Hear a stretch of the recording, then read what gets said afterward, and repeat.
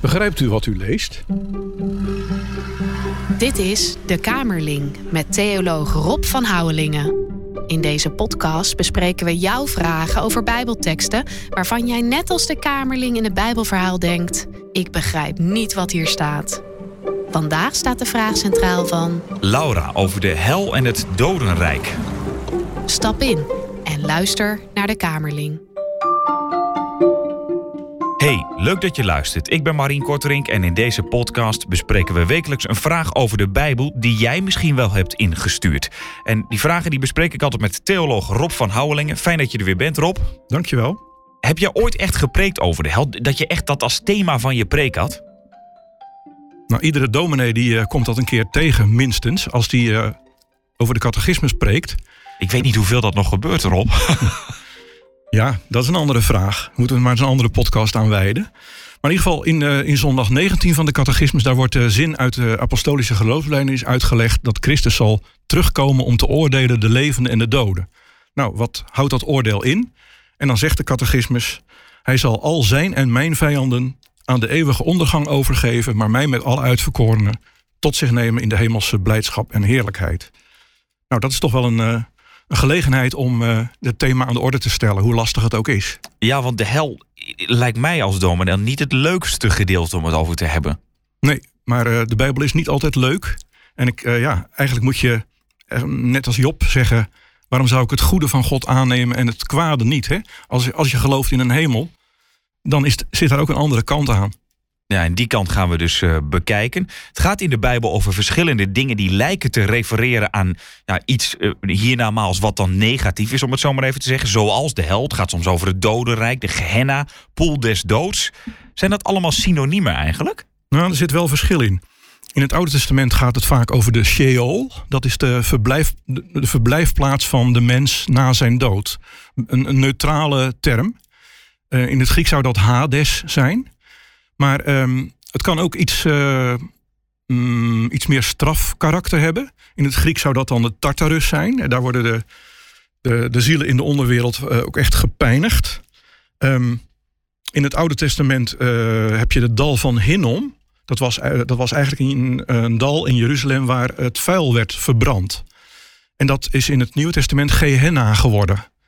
Nou, het poel des doods komt dan inderdaad ook nog voor in het boek Openbaring, als aan het eind van de geschiedenis, als de machten van het kwaad in die poel des doods worden geworpen. Er zijn verschillende termen voor.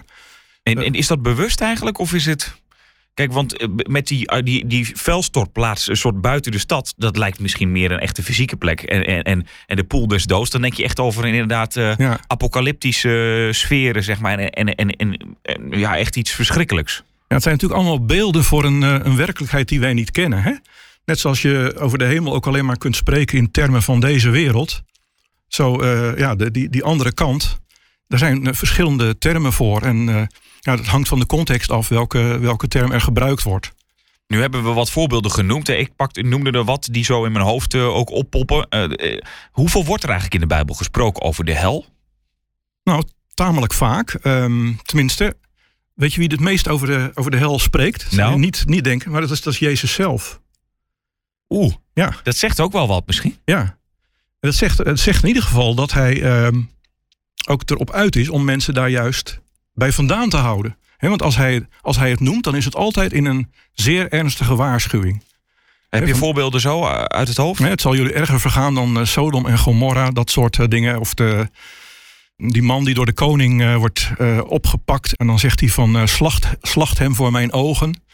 Dat soort beelden zijn natuurlijk gebruikt om schrik aan te jagen. Niet om te zeggen, nou die mensen die zitten daar al. Nee. Jezus heeft er te veel over voor de rest. Wat wordt er voor de rest over gezegd? Ja, in het boek Openbaring, ik zei het al, dat uiteindelijk zullen de machten van het kwaad zullen vernietigd worden. Want anders blijf je aan de gang. Hè? Dan kun je weer wel verzetten tegen het kwaad, maar steekt het altijd weer de kop op. Letterlijk en figuurlijk. Want in Openbaring komen ook die beesten met allerlei koppen tevoorschijn. Ja, die zullen uiteindelijk ook uitgeschakeld worden. En het boek Openbaring zegt dan ook, degene die beesten hebben aanbeden, dus die zijn meegegaan met die kwade machten, die wacht hetzelfde lot. Ja, Daarover gesproken, als het gaat om de hel, willen veel christenen ook altijd weten wie komen er in de hel en dat soort vragen. Kan jij daar wat zinnigs over zeggen? Ik ga daar niet over. Nee. Ik las ergens dat kardinaal Simonis, die altijd het hoofd was van de katholieke kerk hier in Nederland, die hoopte dat er wel een hel was, maar dat die dan leeg zou zijn. Zegt hij ergens in zijn biografie. Hij gelooft in het bestaan van de hel, maar hij betwijfelt of de populatie erg groot zal zijn. Hij zegt, daar is God te barmhartig voor. Nou, laten we het hopen. Ja, want jij durf jij dat met kardinaal Simonis eens te zijn? Ja, of te hopen vooral? Ja, ook hier moeten we gewoon erkennen dat we heel weinig weten en dat we er ook niet over gaan. Ik denk wel dat je onderscheid moet maken tussen mensen die op de een of andere manier aan God voorbij zijn gegaan, omdat ze bijvoorbeeld in een land wonen waar geen christelijke kerk bestaat. Dat aan de ene kant. En aan de andere kant de werkers van het kwaad. En daarvan denk ik echt dat daar toch een soort vergelding, althans voor in het vooruitzicht wordt gesteld. Of God dat ook uitvoert, dat is een andere vraag. Denk ook even aan het visioen van het nieuwe Jeruzalem. Die stad die wordt dan heel mooi beschreven in Openbaring 21. Maar dan staat er, en degenen die buiten zijn, dus er zijn ook mensen die niet deel hebben aan dat nieuwe Jeruzalem. En dat zijn dan niet zomaar onschuldige mensen die niet tot geloof zijn gekomen, maar dat zijn echt de werkers van de ongerechtigheid. En je hoopt toch ook als mens dat er een zekere vergelding is aan het eind voor grote boeven zoals Hitler en Poetin, om maar even wat voorbeelden te noemen. Ja, terwijl dat is ook altijd wel weer lastig, zeg maar. Want is er dan geen genade als zij zouden geloven, bij wijze van spreken? Ja. Het is ingewikkeld, hè? Ja, zeker. Nou ja, ik denk ook wel eens, er staan ook verschillende teksten in de Bijbel of passages in de Bijbel waar God uiteindelijk zegt, ik heb er berouw van dat ik dit kwaad over mijn volk heb afgeroepen en ik ga het niet doen. Heel vaak is dat omdat er een soort bekering is geweest. Maar het is ook wel eens gebeurd in de woestijn dat het alleen maar op voorspraak van Mozes gebeurde. Het kan natuurlijk altijd zijn dat God andere plannen heeft dan wij denken. En dat ben ik wel met Simonis eens. God is veel groter en barmhartiger dan wij zelfs maar kunnen beseffen. En ook daar hoop ik dan maar op. Ja. Nou weten we niet precies hoe de hemel zou zijn. Dat proberen we met ons aardse vermogen soms wel eens te bedenken. En zo is dat met de hel eigenlijk ook. Want wat gebeurt er precies in de hel? Want er wordt wel eens gezegd eeuwig brandend bijvoorbeeld. En ik weet, katholieken hebben natuurlijk ook het vage vuur. Is dat een soort afgeleide dan van de hel? Of hoe moet je dat zien? Ja, het vage vuur, dat is letterlijk is het purgatorium is dat in het Latijn. Dat betekent letterlijk reinigingsplaats of louteringsplaats. Nou, de gedachte is dat de zielen van degenen die goed geleefd hebben, maar nog wel allerlei zonden met zich meedragen, dat die in zo'n proces gereinigd worden. Dat ze volledig zuiver worden en dat ze dan de hemel kunnen binnengaan. Dus dat is toch iets anders dan de hel. Als het gaat over eeuwig branden, dan is dat vaak ontleend aan die tekst, ook weer bij Jezus te horen. Van waar de worm niet sterft en het vuur niet wordt uitgeblust. Nou, dat blijkt, als je goed kijkt, een citaat te zijn uit Jesaja. En dat gaat over dat dal van Hinnom, waar ook lijken onbegraven werden neergelegd. Ja, en dan betekent dat die terechtgestelde misdadigers, die waren dan overleden, worden daar neergegooid. En dan worden ze verteerd door maden of door het vuur. En dat is weer een beeld, dat wordt opgeroepen. Wat niet per se fysiek geïnterpreteerd hoeft te worden. Je kan natuurlijk ook zeggen, het is een soort knagend zelfverwijt. Het is wroeging, het is spijt, het is schulderkenning. Dat zou het ook kunnen zijn. Ja, helemaal omdat we soms natuurlijk ook zeggen van de hemel is misschien ook niet dat we ons lichaam hetzelfde hebben zoals dat hier is, zeg maar. Dan zou je dat natuurlijk in de hel ook niet hebben. Als je dat zal wel gelijk aan elkaar staan op een bepaalde manier misschien. Ja, meestal proberen we dat inderdaad wel een beetje in balans te houden. Ja. Kunnen mensen in de hel berouw hebben en daarna alsnog gered worden? Want we kennen dat verhaal, natuurlijk volgens mij is dat over een soort hiernamaals, dat een hele rijke man, die zit dan in de hemel, hè? Ja. Hoe zit dat verhaal? Dat is een rijke man en de arme Lazarus. Ja. Een rijke man die had die arme Lazarus op de stoep van zijn huis. Hij hield elke dag feest.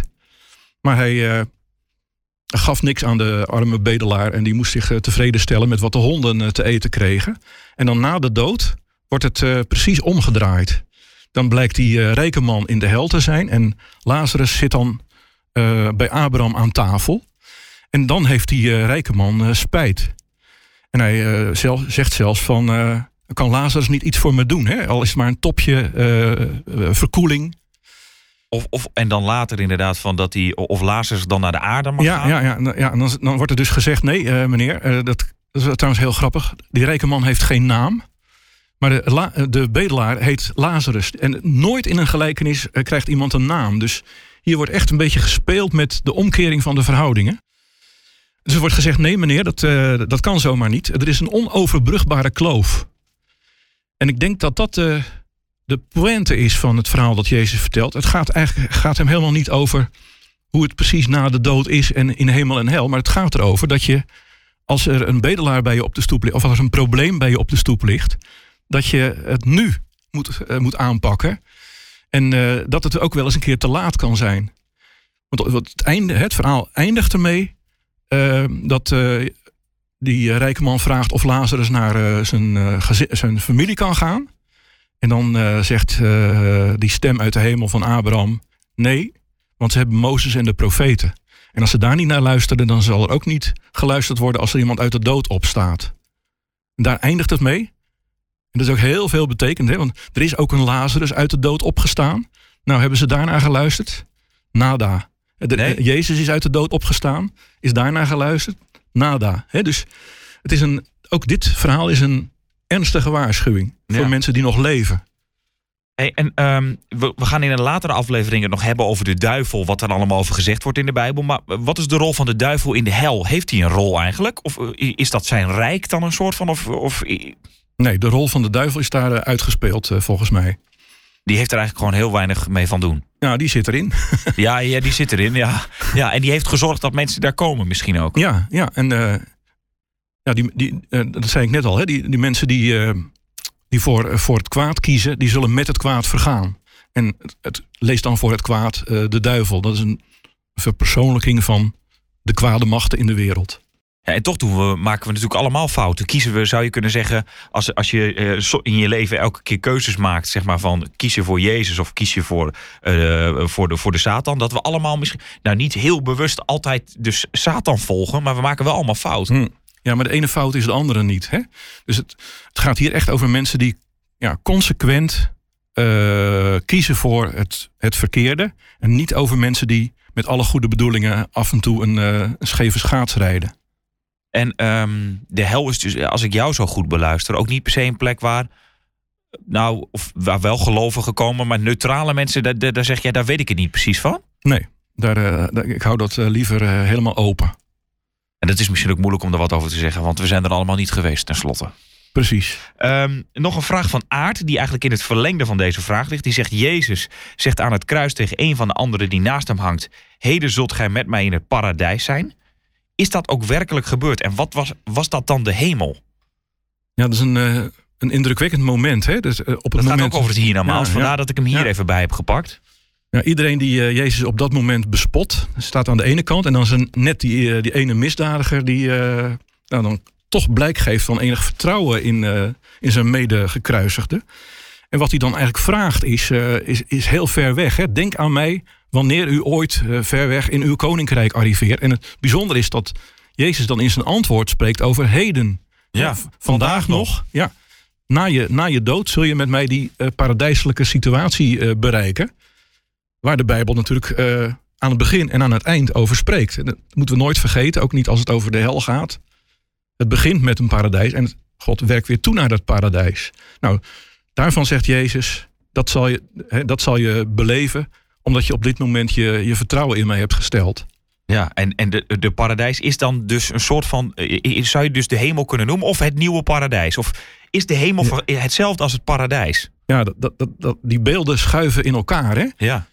Het is best wel lastig om je daar iets bij voor te stellen. Aan de ene kant lees je in de Bijbel over dat mensen voortleven na hun dood.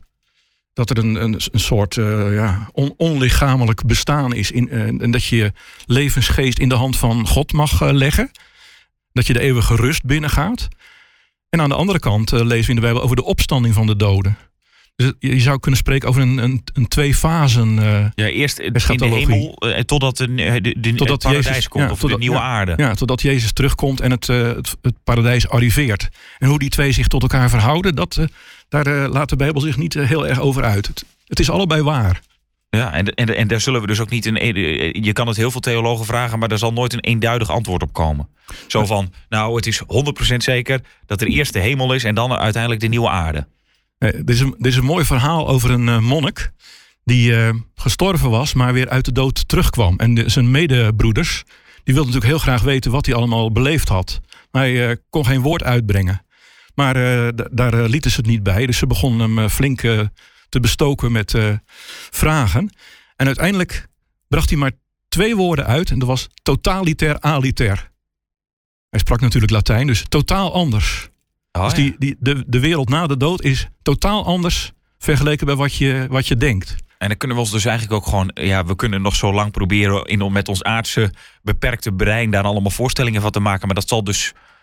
En misschien als je dus inderdaad als je zo'n verhaal hoort, het is gewoon zo onwerkelijk. We zouden het misschien, als je het meegemaakt zou hebben, bij wijze van spreken, en je zou terugkomen, je zou het geen eens goed kunnen vertellen. Omdat je zit dan weer in je aardse brein en je denkt, dit soort dingen kan ik niet beschrijven.